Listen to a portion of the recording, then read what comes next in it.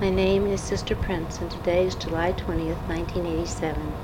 I am interviewing Charles Oldham for the Black History Project of the Missouri Historical Society. We will explore Charles's experience in the 40s and 50s as a lawyer who was an integral part of the civil rights movement, not only in St. Louis, but also on a national level. Marion Oldham, Charles's wife, who in her own right was active in civil rights, will be part of this interview. Is it moving? Yes. Oh. She said, Marion said you were at Washington U when they integrated it as a... No, I was there before they integrated. But I came there in 45. As a student? As a student, actually it was 46. I entered the law school. And I was a member of the American Veterans Committee. And one of the things that the American Veterans Committee was talking about was the admission of Negroes to Washington University. And we actually formed a committee for the admission of Negroes to Washington University. And I remember we had a rather small committee, as it was, but there were some people from AVC on it, and some other individuals from American Veterans. Okay. American Veterans Committee, and some other individuals on the campus who were interested in it. I don't think we ever had over 10 or 12, maybe 15 people involved in this particular project. And we did a number of things. We talked to the chancellor. We met with the chancellor's wife, who was really very sympathetic towards what was his name? Arthur Compton. Arthur Holly Compton. Arthur Holly Compton, Yeah. I think. And his wife was very nice and very sympathetic, and I think we had tea over at her house a couple of times because we had approached people on the university campus. And I remember Merle Kling, who is now holding a different position with the college, but he at that time was sort of an outspoken activist, professor or instructor. And he's, as I remember, spoke a couple of times at the groups and about admission of Negroes to Washington University, and I use the term Negroes because that was the term that was used at that time. And we even had some debates, and some of the law students, I remember Hamilton McCoy was one, took the opposite view, and we had a debate before a small group, maybe 16 or 20 people, and we had about 4 people up on the stage. And I think that was done at the Brown School of Social Work. Anyway, we were not successful at that stage of the proceedings. Were you aware that there was a drive on from outside, like David Grant, to I knew that there were other individuals who were working on the same thing, and in the community level. We were just a student group. And if I remember correctly, Maggie Dagan was, I think at that time she was teaching at Clayton schools, I believe so. But anyway, she gave us support, and we were occasionally would meet over at her house. She had meetings, I think, on a Tuesday night, if I remember correctly. And you discussed topics of interest, and the admission of Negroes was one of the topics that we discussed. Anyway, by the time I graduated, we were not successful. Who, and when did you graduate? Let's see. I graduated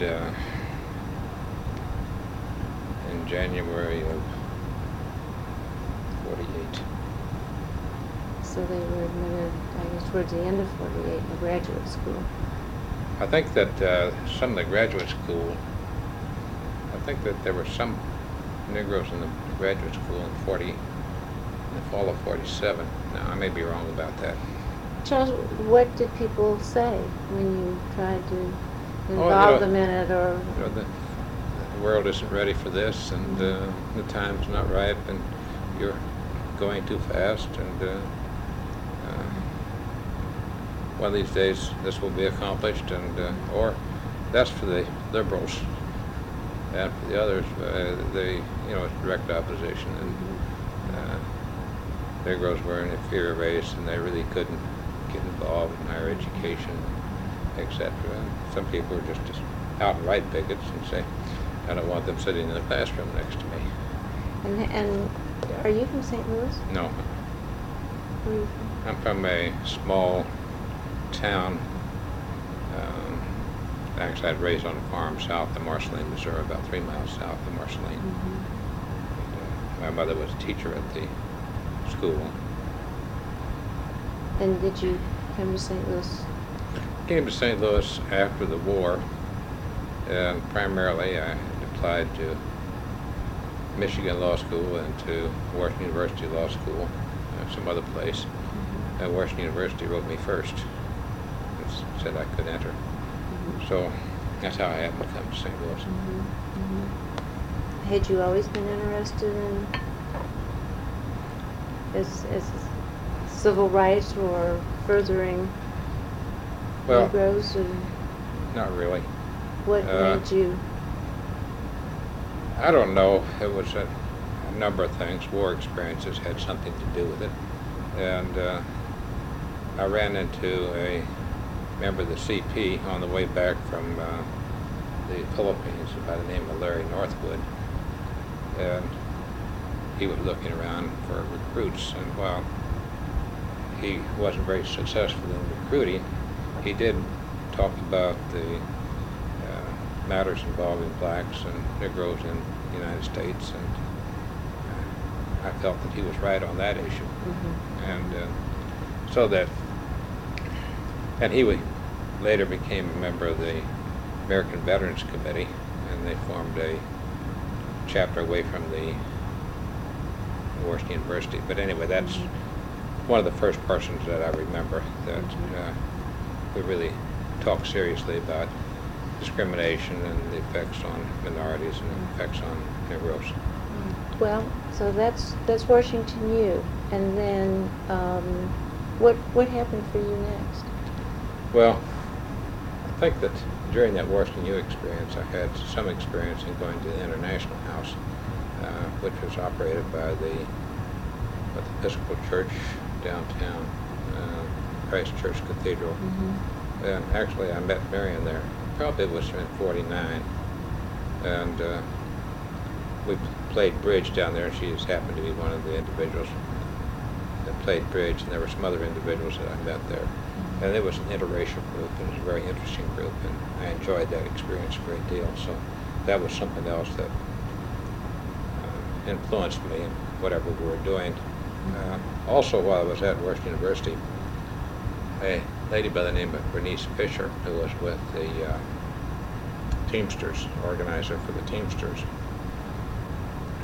and had been in Chicago and involved in the formation of the original core group, Congress for Racial Equality.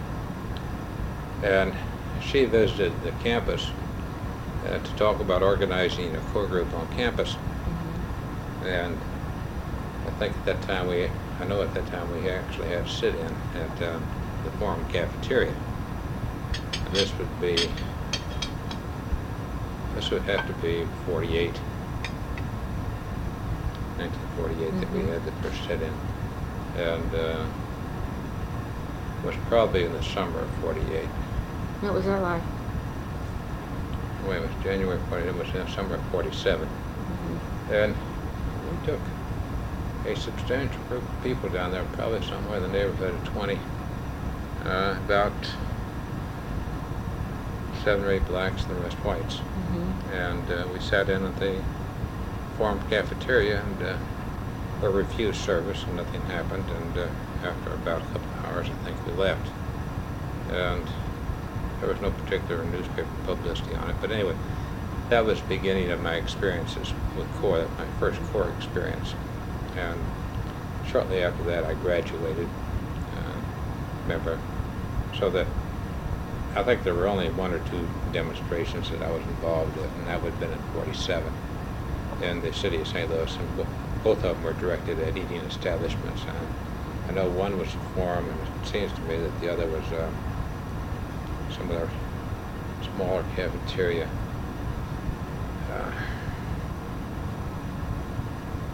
Maybe it was Woolworth, or I really don't remember the name of it. I know that the cafeteria is closed now. Pope's. No, it wasn't Pope's. That came later. There was another cafeteria. There's terrible food there anyway. Well, most cafeterias had terrible food. The Forum had the best cockroaches in town.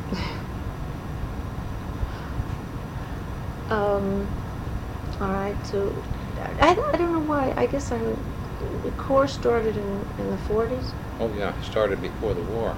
Well, Corps was formed by Jim Farmer, Lula Farmer, Jim Robinson, Bernice Fisher was involved in it, and George Hauser, who was a Quaker. And it started in Chicago. And I guess it started during the war, 1943. And they had some sit-ins at some restaurants in Chicago. And there was some violence and etc. But ultimately they were successful.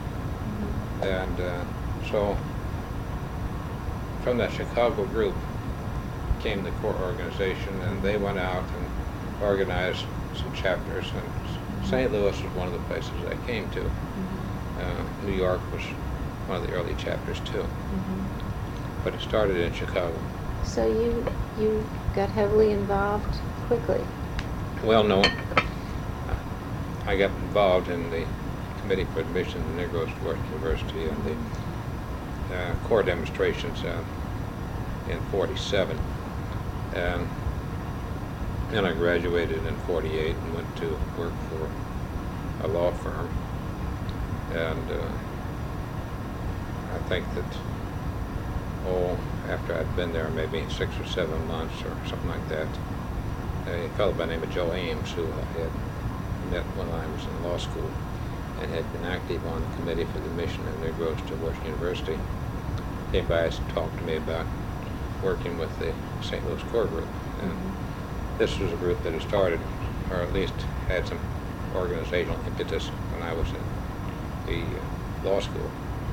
And so I attended a few meetings and became very interested in it, and remained with Corps from, say, 49 on up until 1964, 65. So there was a period there, I guess, of 15, 16 years when I was very active in the Congress of Racial Equality. What was it like to be in the beginning of something here?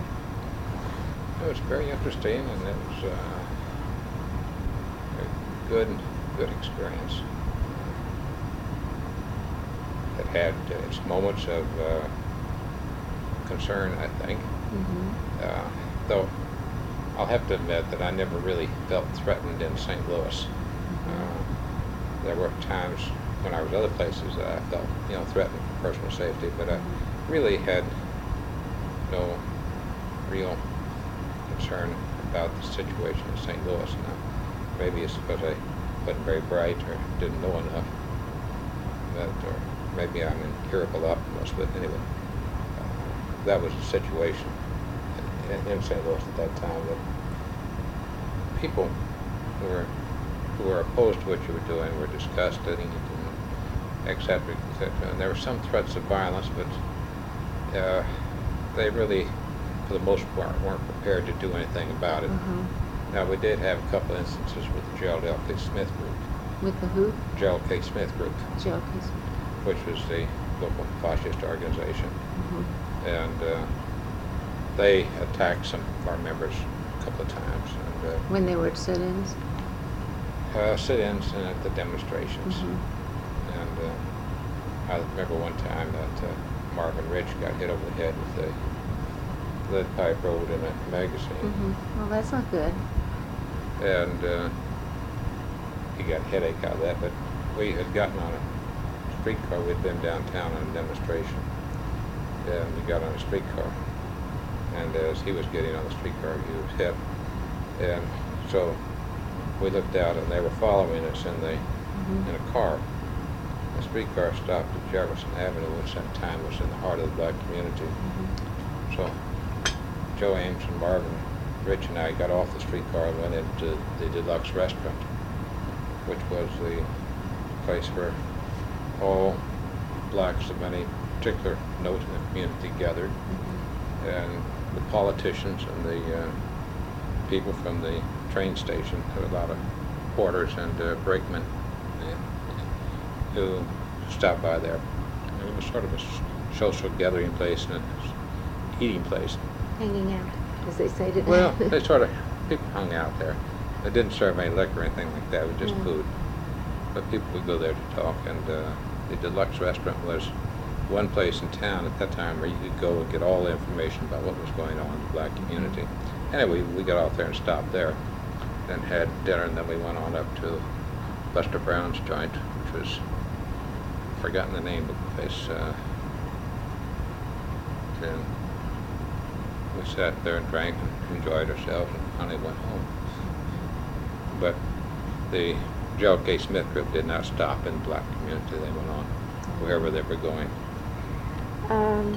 So what was next? You were in a law firm? I was with Oldham and Miller, and they were very nice people, except they didn't pay any money. I think it was something like $75 a month. And I just felt I was worth more than that.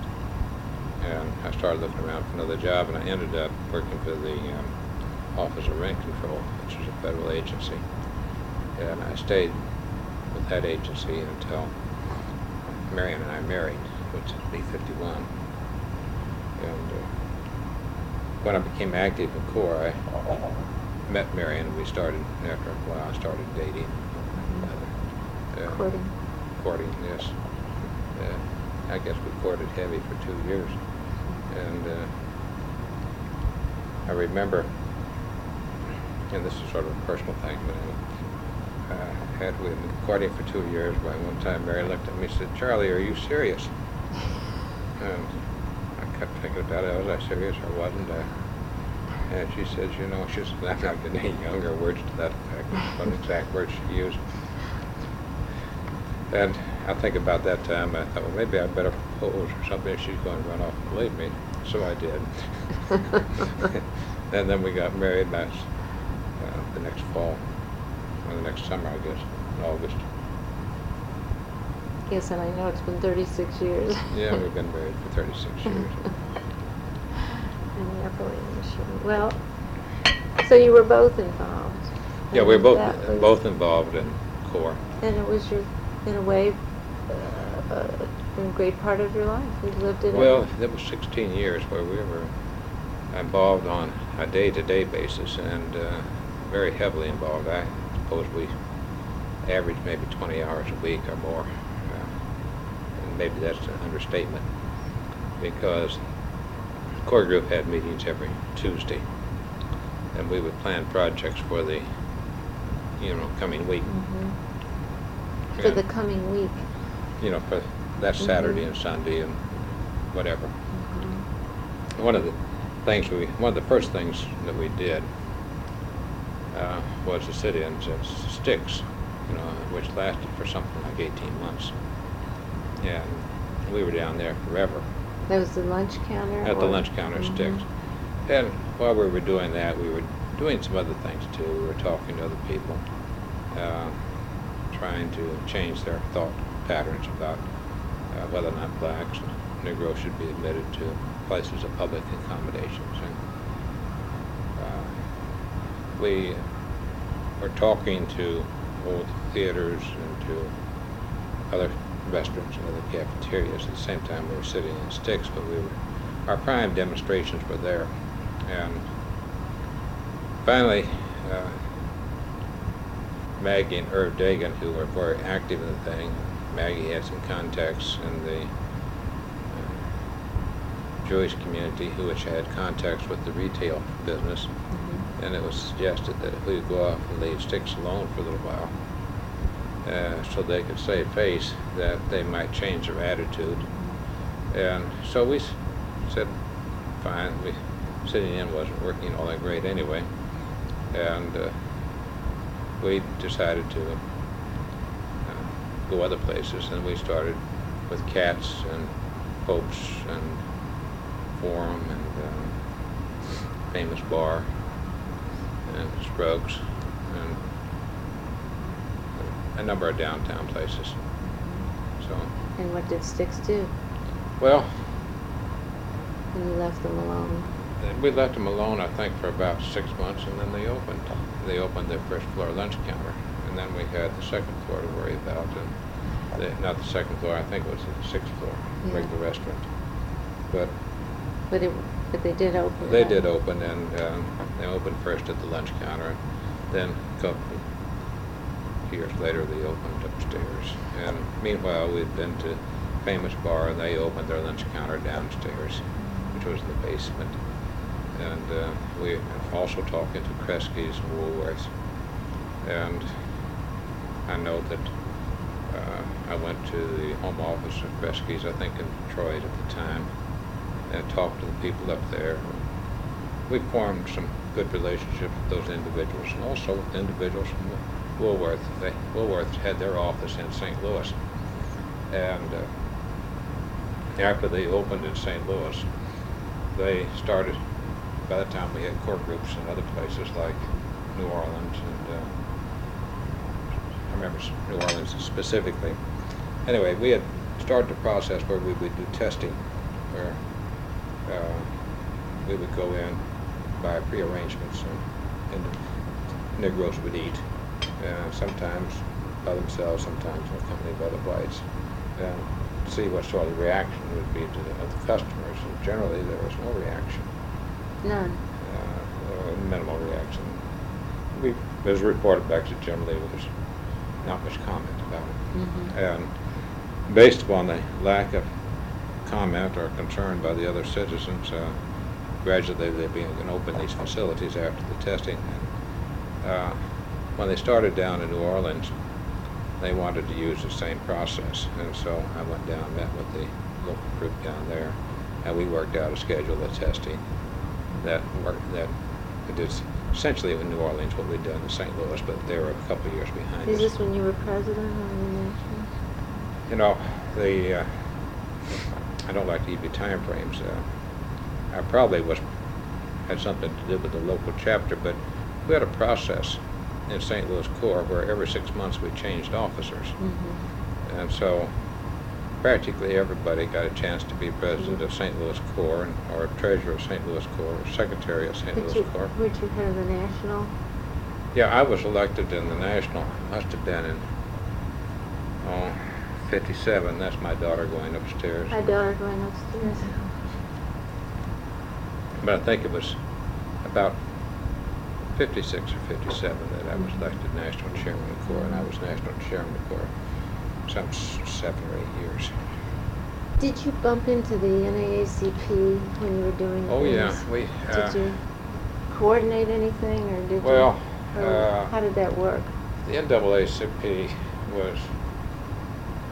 admired our efforts, but didn't want any part of it. And they didn't want to be involved in such an activist group. And they felt that we were a little far out to this business about peaceful and nonviolent change. Wasn't the real way to do it. It was to be done through legal process and whatever else was available. But certainly didn't involve sit-ins and demonstrations and direct action. And we decided it would be nice if we could involve the NAACP. And so we did the time audit thing. We got someone selected to the NAACP board. Mm-hmm. And there we ran into opposition from such stalwart conservative individuals as Ernest Callaway and Ted McNeil and Reverend Cook and whatnot. Why did they? Well, they wanted for themselves? No. They were not believers in the nonviolent direct action technique, and they felt that we really didn't understand what we were doing, didn't know that we would really not be a good influence. And so, Well, they picketed. well, once in a while. The you remember, the first group that picketed around St. Louis was the Colored Clerk Circle. And that was Henry Winfield Wheeler and a few other individuals. Talk about him. Well, Henry was a very remarkable person. He worked in the post office and was imbued with the spirit of doing something about racial discrimination in the city. And he would picket at the drop of a hat, and he, on matters, and he was an outspoken individual. You know, he was an angry black man before they became accepted and or the thing to do. But I remember he picketed the American Theater for years, and I know that Marion used to go down and picket. That was before I knew Marion, but you know, I've heard about it. And Henry would, while not a member of Corps, would participate in the demonstrations. He would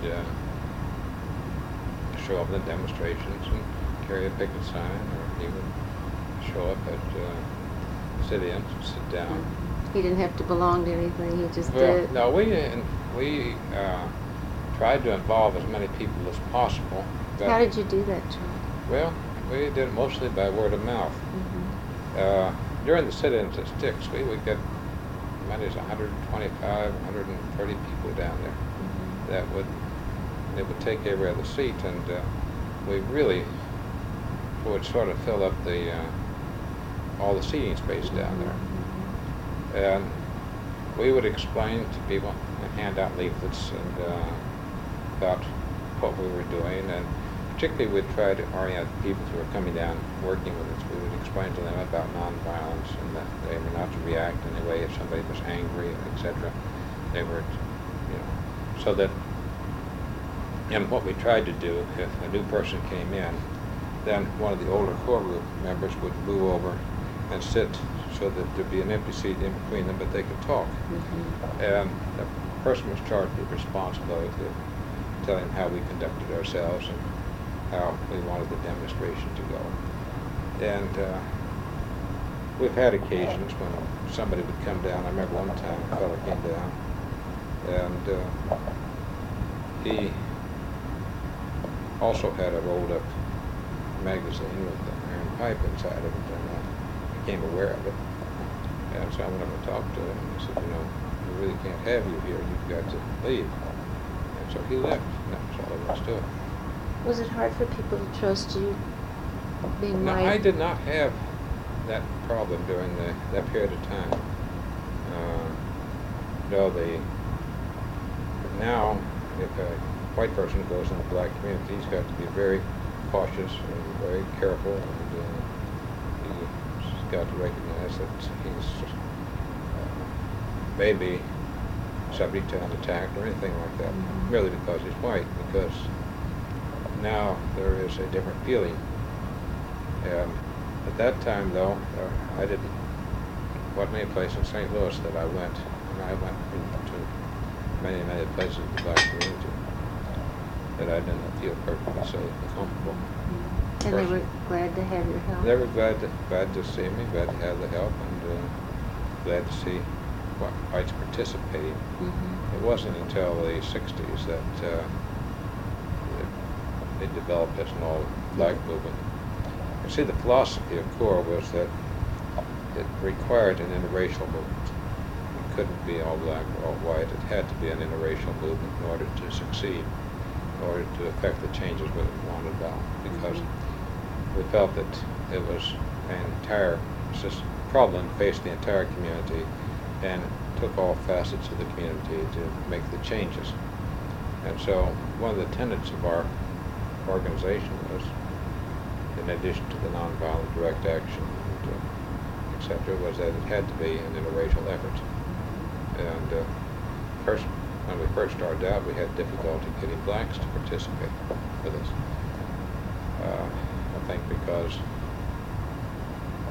they were concerned about the situation. They felt that they might be subjected to more violence one thing and another. And secondly, because this was sort of a foreign idea to many of them, the idea of the use of nonviolent direct action techniques to solve social problems. So anyway, I digress. No. I like to hear that, it's good to have that explanation. I'm thinking in terms of the difference between the Urban League and still the NAACP, who wasn't a flamboyant, but they didn't have whites involved. No, let's take the Urban League, which did have whites. Mm-hmm. Did have. They did, yes. But the NAACP, did have blacks, but the Urban League's approach was substantially different. They talked in terms of business and jobs and one thing and another, and originally their emphasis was on obtaining jobs for Negroes in what were considered to be appropriate jobs for Negroes, custodians and domestic servants, and as times changed, the post office and some of the federal jobs that became open. Driving, milk, the dairies. Dairy, milk, things of this nature. But so that their emphasis was primarily on employment, and not from direct action, but from some sort of a business persuasion, and relying upon the goodwill, good efforts of individuals. But it was a very soft sell and proposition. And generally the finances were controlled by the white community and the business white community, so they weren't going to do too much. NAACP was a black organization run by blacks, for blacks, primarily dedicated to the legal approach. So, legal approach that they used, I think, the legal approach more than anything else. And, they had great success in their legal approach. They talked about accomplishing these changes through the courts, and they did a great deal. You have to look at the steady progression of cases in terms of housing, Shelley versus Kramer, and the number of Sweats versus Oklahoma, some of the others. We're going to get into that. Go ahead. Go ahead. Well, I wanted to, and then you had the black political structure. So you really had like 4 different large areas in the 40s and 50s that were working towards somewhat the same goal. Yeah, one of the things that we as CORE did, we really got involved in the political process. And the extent to which we were involved was really substantial. We were trying to get a public accommodation ordinance passed in the city of St. Louis. And I want to be sure. we would talk to the various aldermen and try to get them committed towards passing a public accommodations bill. And we finally became convinced that it was necessary to elect some blacks to the Board of Aldermen and increase the black representation down there. So the first person that we really tried to elect was Bill Clay. And I acted as Bill Clay's first campaign manager when he ran for the Board of Aldermen. And it was a very successful campaign. I think we spent a total of about $800 on that campaign, and he ended up winning the thing. He won over Bill Brady, who was really a very fine person. And there was somebody else that Tozier ran, I've forgotten his name, but he was black also, and he got about 500 votes. Bill Brady got about 800 votes, and Bill Clay got 12 or 1,400 votes. And I remember Bill Brady came by the ramshackle headquarters which we had and congratulated Bill Clay on his victory and wished him the best. So I thought that was very nice of him. And but Bill was a real true gentleman, a great person. And I think we all liked him, except we felt there was he wouldn't vote for a public accommodations bill, and we thought it was necessary to replace it. And the 26th ward at that time looked like the ideal place, and it was. And from there we went to the 20th ward and the 21st ward, and resulted in replacement of those individuals, so that we were able to get 3 new individuals on the 3 additional blacks on the board of Oldham. That's quite a gain. Yeah, that was quite a gain. And there was a very fabulous person who was involved in this. This is Potts Chambers. Jordan Chambers. Yeah, Jordan Chambers, who was probably the greatest politician that the black community has had. He certainly dominated for many, many years the political structure in the black community and controlled all the jobs at Homer Phillips and all the jobs in the police department. You had to go through him in order to get jobs at any one of those facilities. And I'm sure there were other jobs. And I remember this committee woman for years and years stayed in the ward working. Never went to her job, but her paycheck was always sent out to her. Do you know who it was? Pardon? Do you know who it was? I forgot her name. She was a very nice lady. But who was Jordan Chambers' committee woman for many, many years? Anyway, I forgot her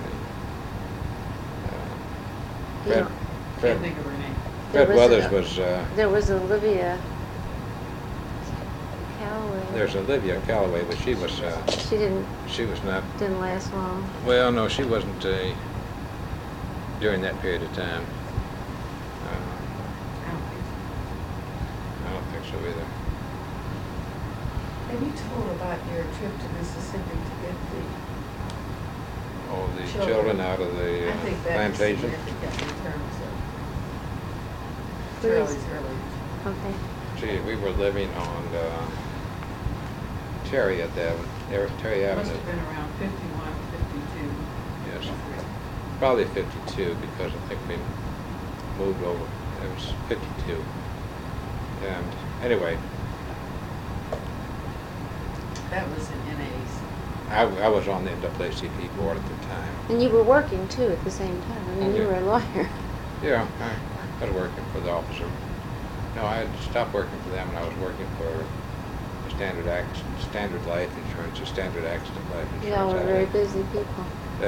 Anyway, the jobs are sort of secondary. They really wouldn't against me a great deal. But I was very interested. You just had to eat. I'm very interested in the Corps and what we were doing. But anyway, I was serving on the board of the NAACP at the time. There was a complaint came in the office about a lady who had moved to St. Louis and tried to bring her children up with her after she had moved here. And it appeared that she owed money to the owner of the plantation, and he wrote her a little note saying that as soon as she paid all the money, he would let her children come. And she came down to NAACP. And really, she came because her employer pushed her. She couldn't read or write, couldn't even tell time. She'd never been to school. And all she knew was that she really wanted her kids to come up here, and they weren't. The note had come from her plantation where she'd formerly been a sharecropper, and that she still owed some money to the plantation store. It amounted to about $50, I think, and that she had to send the $50 before she could get the children. And so it came to me, and I was on the legal committee at the NAACP, and it was referred to me for possible legal action.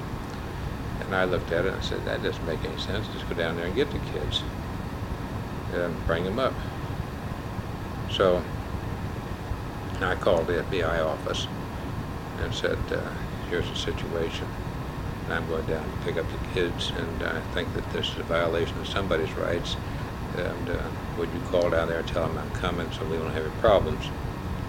So with that, I got on a train. Were they amenable to that? Well, they received it the information. I told them I was going, and I said there wouldn't be any problems while I was down there. So they didn't say what they were going to do. Anyway, I got on a train and went down to Jackson, Mississippi, and then rented a car. And I guess I drove some 100 miles or so up to this plantation. Went up and knocked on the door and said I was so-and-so from St. Louis and that I'd come to pick up the children. And he said, oh yes, here they are, and we've been expecting you. And with that I took the two kids, and we then, I guess I was closer to, I think I drove up to Memphis and left the car there and took a train from Memphis into St. Louis. Or maybe I went back to Jackson. I've sort of forgotten. Mm-hmm. But I do know the kids had never been on a train before. Mm-hmm. And They had never even seen chewing gum, because while they were waiting, yeah, well, we were, Come sit here. while we were Come closer so we can hear you. waiting for These the, are cheap machines. They don't work. while we were waiting for the train, somebody came along, and this was a white person, said, where are the children going? And I explained the situation to them, and one lady gave them some chewing gum. And they were, they looked at it, didn't really know what to do with it, and I had to show them. Mm-hmm. And this was a boy and a girl. And so they put all 5 pieces in their mouth at one time. It's like the Natural. immigrant story when they got the banana. They didn't know to peel it. They bit the whole thing. But anyway, we got on the train. We came up to St. Louis, arrived here on Mother's Day. And the lady met us at the station Oh my. with her. A Saturday before Mother's Day. Was it Saturday before Mother's Day? I guess it was Saturday before Mother's Day. And Did you get in the $50? no, I didn't get any money. Oh, you just went and got it? I just went and got it. But no problem. Bullet. Everything went smoothly. I think the fact that I talked to the FBI ahead of time, Mm-hmm. probably because he was expecting me, Mm-hmm. He had them ready. and he had them ready. There wasn't any problem. Did you explain that your information from the Justice Department or from the FBI, from someone, was that someone had to make an attempt to get the children, Mm-hmm. and you had contacted by long distance telephone? Well, I really had called a number of lawyers down in Jackson to see whether or not they would go out and make a request for the children, and nobody was willing to do that. Oh. And so I said, that's why I went down. Nobody, no one, after making many, many phone calls over a period of months. Well, it was a And period people of would weeks. say, well, I will think about it, or maybe I will, but no one would actually physically walk on the plantation and request the children. So that's when he, Maybe that was one experience. Probably one of many. Let's. Yeah. you talk about the freedom rides. Well, there were really more than one freedom ride. There was a 1946 freedom ride. Tell me what a freedom ride is. The freedom ride is where a group of people decided to test the Jim Crow laws on transportation. And we got on buses and went south. And I think the first freedom ride was 1946. This was from the New York courtroom. And Jim Peck. But not here. No, No. that was out in New York. And they went through, remember, Raleigh and Charlotte and someplace else, and ended up in South Carolina. Some of them ended up on the chain gang for 6 months, this type of thing. And they could get off?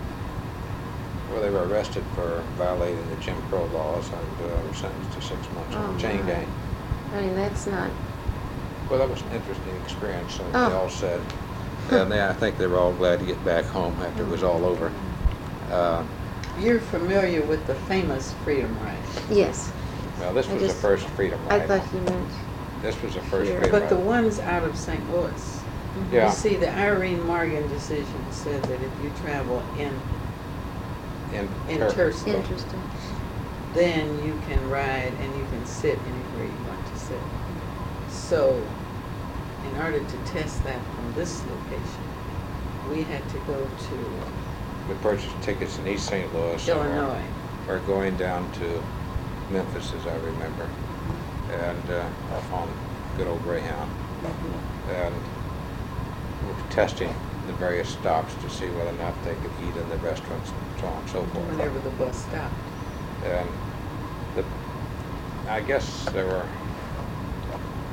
probably about 20 or 25 people that went on the ride, whites and blacks.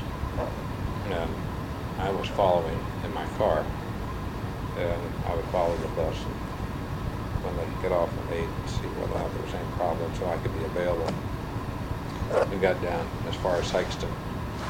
Everybody got arrested in Sykeston. And they had a nice little jail there that would hold maybe 2 or 3 prisoners. And Sykeston was a place where they had the lynching many years ago. Well, that's something I wanted to ask you about, too. Well, that was in 46, I believe. No, I think the Sykeston incident was earlier than that. It's, I had it. No, I think No, there I'm was talking a about, no, they lynched somebody. It was 42. 1942 because Yeah. I was in college at the time. I was in college at Central College, Fayette, Missouri. And that was my recollection that they had lynched this guy and burned him. I think they put him on top of some sort of building. They burned the whole damn building down.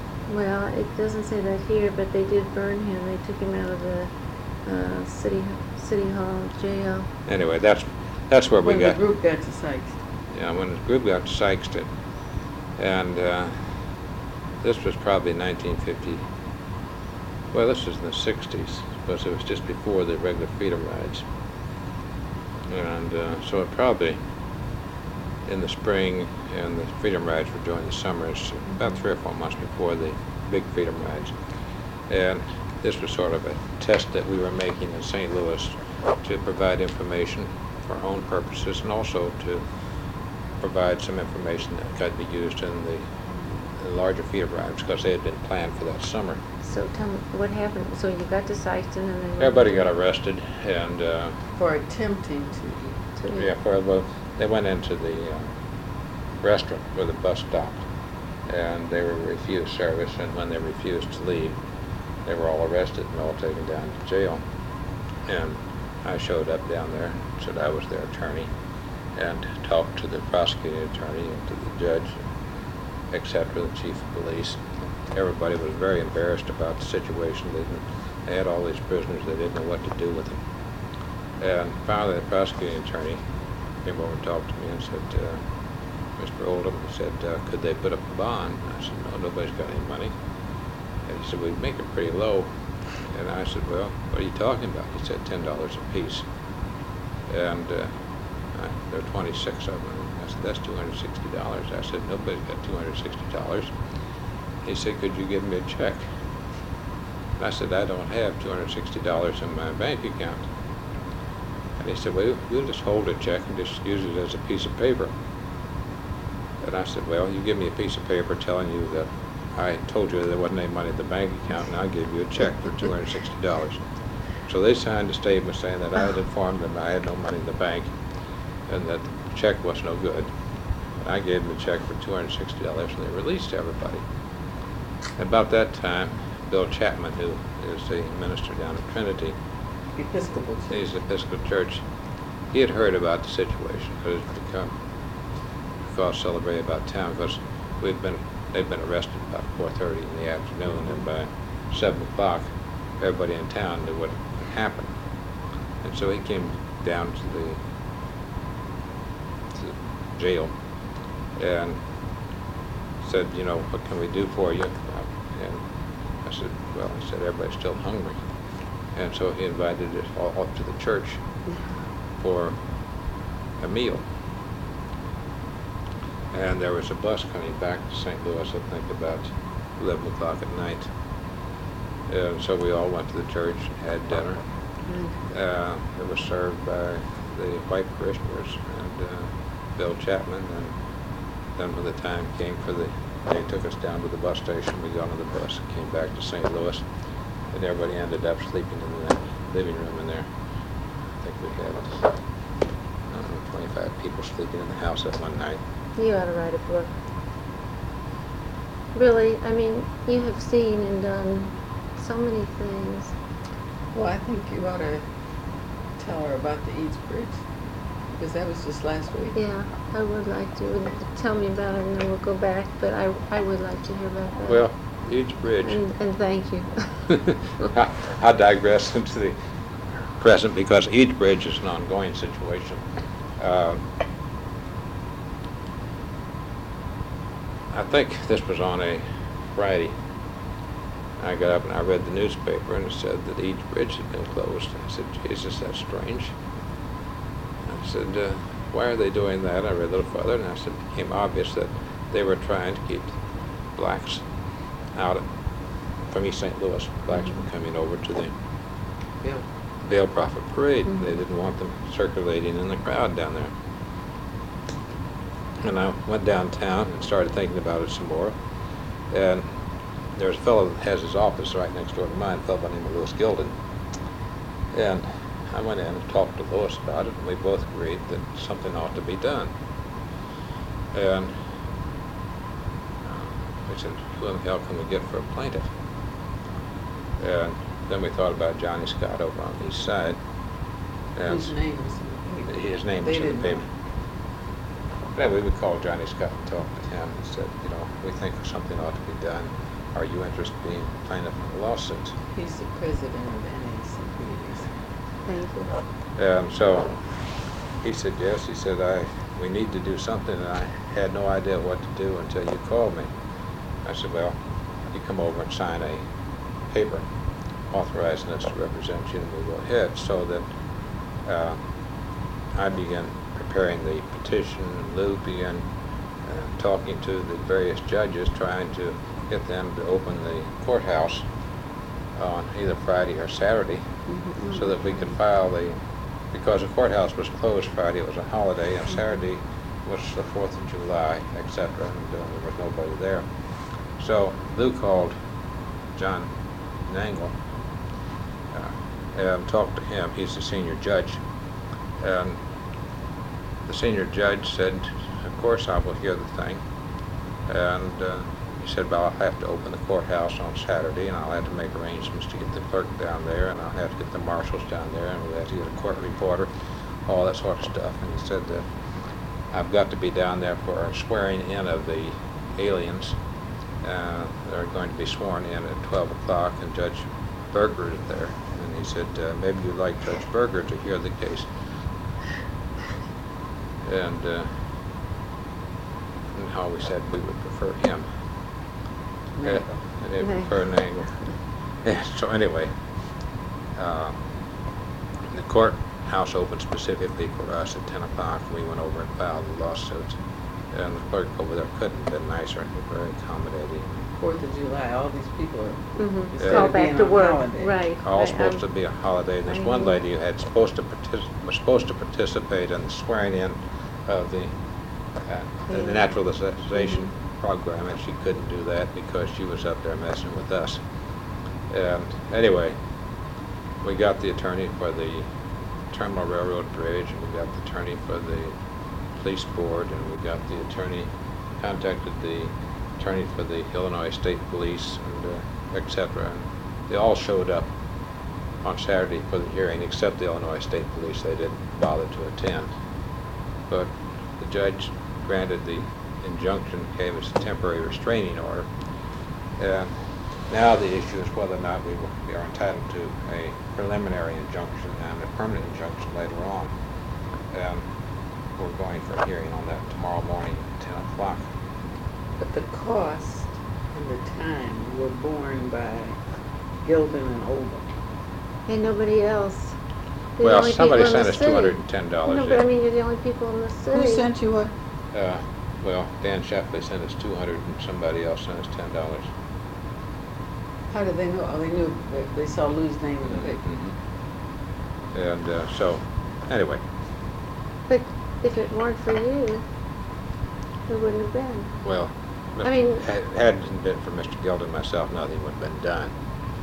And, but anyway, we did it. they always want to know what one man can do. What can one person do? Well, you know, one person can do quite a bit if they think about it and decide they want to do it and then proceed and follow through on it. And the thing is that we got a good reception from the court people, from the federal court.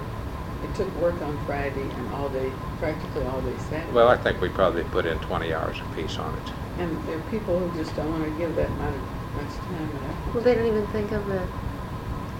I mean, he reads it and right away he knows that that's not right. It shouldn't be. And he wants to change it, and so he did. Anyway, Thanks. that's Eve's Thank Bridge. you. Well, thank you for Did you telling tell that. the rest of the story about the children of Mississippi? Oh, In terms of the church and the minister and all that? no, I'm not going to tell that.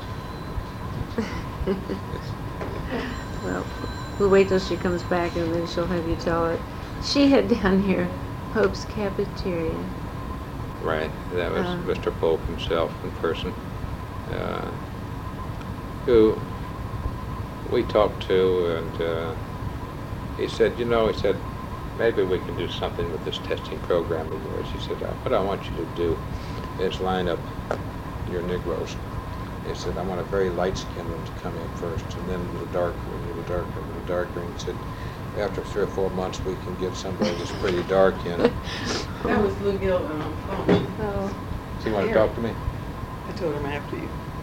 Anyway, he wants to talk to me about this case. He says, do you want to go do that? No, No, I told him he'd call later. I'll call. Okay. But anyway, that was Pope's approach to the thing, Oh. and that really didn't work too well. Did it make, tell me about that. Did it make a difference if a person was lighter skinned I doubt it. in those days? I think it might have. In terms of general acceptance, hell, the sorority Marion belonged to would only accept light-skinned Negroes for a long time, and Marion went in and broke the color line there. You know, there's a difference between the house servants and the field servants, and which carried over into the The field sororities. servants were out in the sun, and so they were darker. And the house servants were inside; they didn't get the suntan. I ran into a man, a white man, that was on the Urban League. I ran into him in Schnucks the other day, and I said, come sit down and talk to me for a minute, and then tell me. And he and I have had now numerous conversations over the phone. He's put me on to some people to talk to. But he said in 1942 he wanted to hire a Negro, and he called the Urban League before he was in Vod's how he got started. And they sent him out someone very light. And he said, no, he didn't. He said to the woman, it's not you, but he said, if I'm going to do it, then I'm going to do it. And I don't want someone very light. And so he said he hired someone. They sent out somebody else, but that was their approach. It sounds like Gene Poodle. All right, Marion also had, we talked about the election of the first black alderman. Right. Okay. Political activities, voter registration. You know, we did all those things. And first of all, we were trying to get the Board of Aldermen. I explained that we were passed the public accommodations bill. That's how we. And, you know, as part of the program, we went into the boards where the balance was tipping in terms of housing, and did a real registration job. We would canvass a block and fill up a car with people and take them down to the Board of Election Commissioners, because at that time that's the only way you could register them, and then bring them back. And we would do that. We'd get 3 or 4 cars or 5 cars or something like that, and take block by block by block. And we would send people in ahead of time to knock on the doors, and the cars would come by, and the person was ready. We'd pick them up and take them. And so we registered a lot of people that way.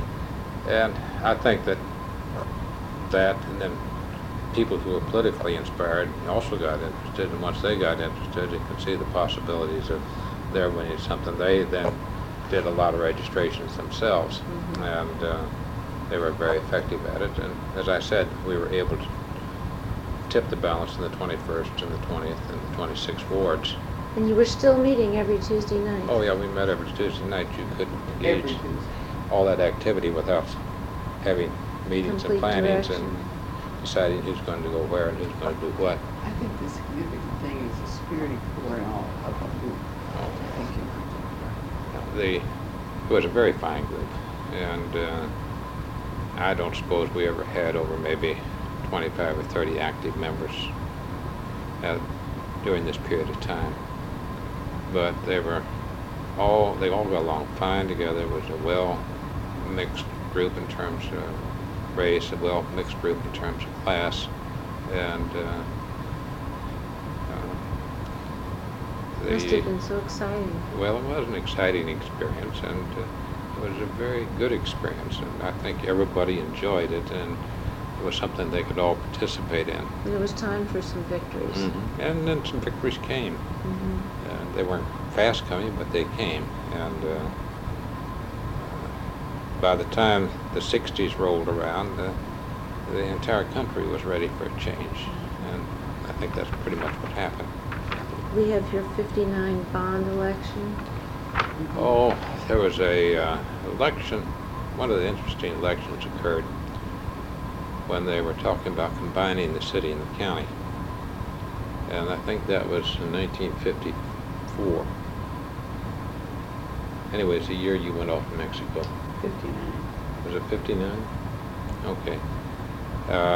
There was a great effort to combine the city and county. And all the powers that be had gotten together and said this is the way it's going to be, and they changed the entire structure of the city and the wards and so on and so forth, so that forever and on the control of the joint government would be in the hands of the white group. And so remember, David Grant was the minority person on the Board of Freeholders, and nobody else was speaking. Nobody else was speaking out against the proposed combination of the St. Louis County and the city. And so there were three of us that got together sort of on our own. All the three of them had to be involved in CORE. It was Marvin Rich, Joe Ames, and myself.